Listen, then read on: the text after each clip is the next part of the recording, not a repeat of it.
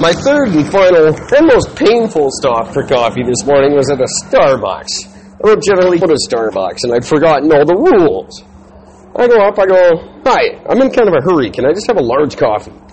Lady looks at me with this god-awful smile and says, "Oh, we don't have large, sir."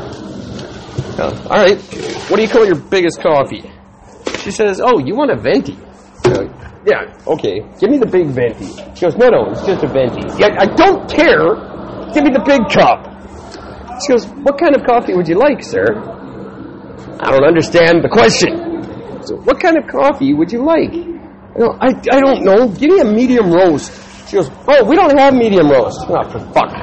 Okay, what kind of coffee do you have? She goes, "We have blonde, and we have a Swiss Mountain mocha."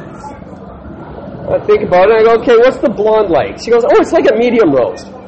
I swear to God, lady, I'm going to bomb this place. Give me your medium-tasting coffee in your large-shaped cup and let me the hell out of this place.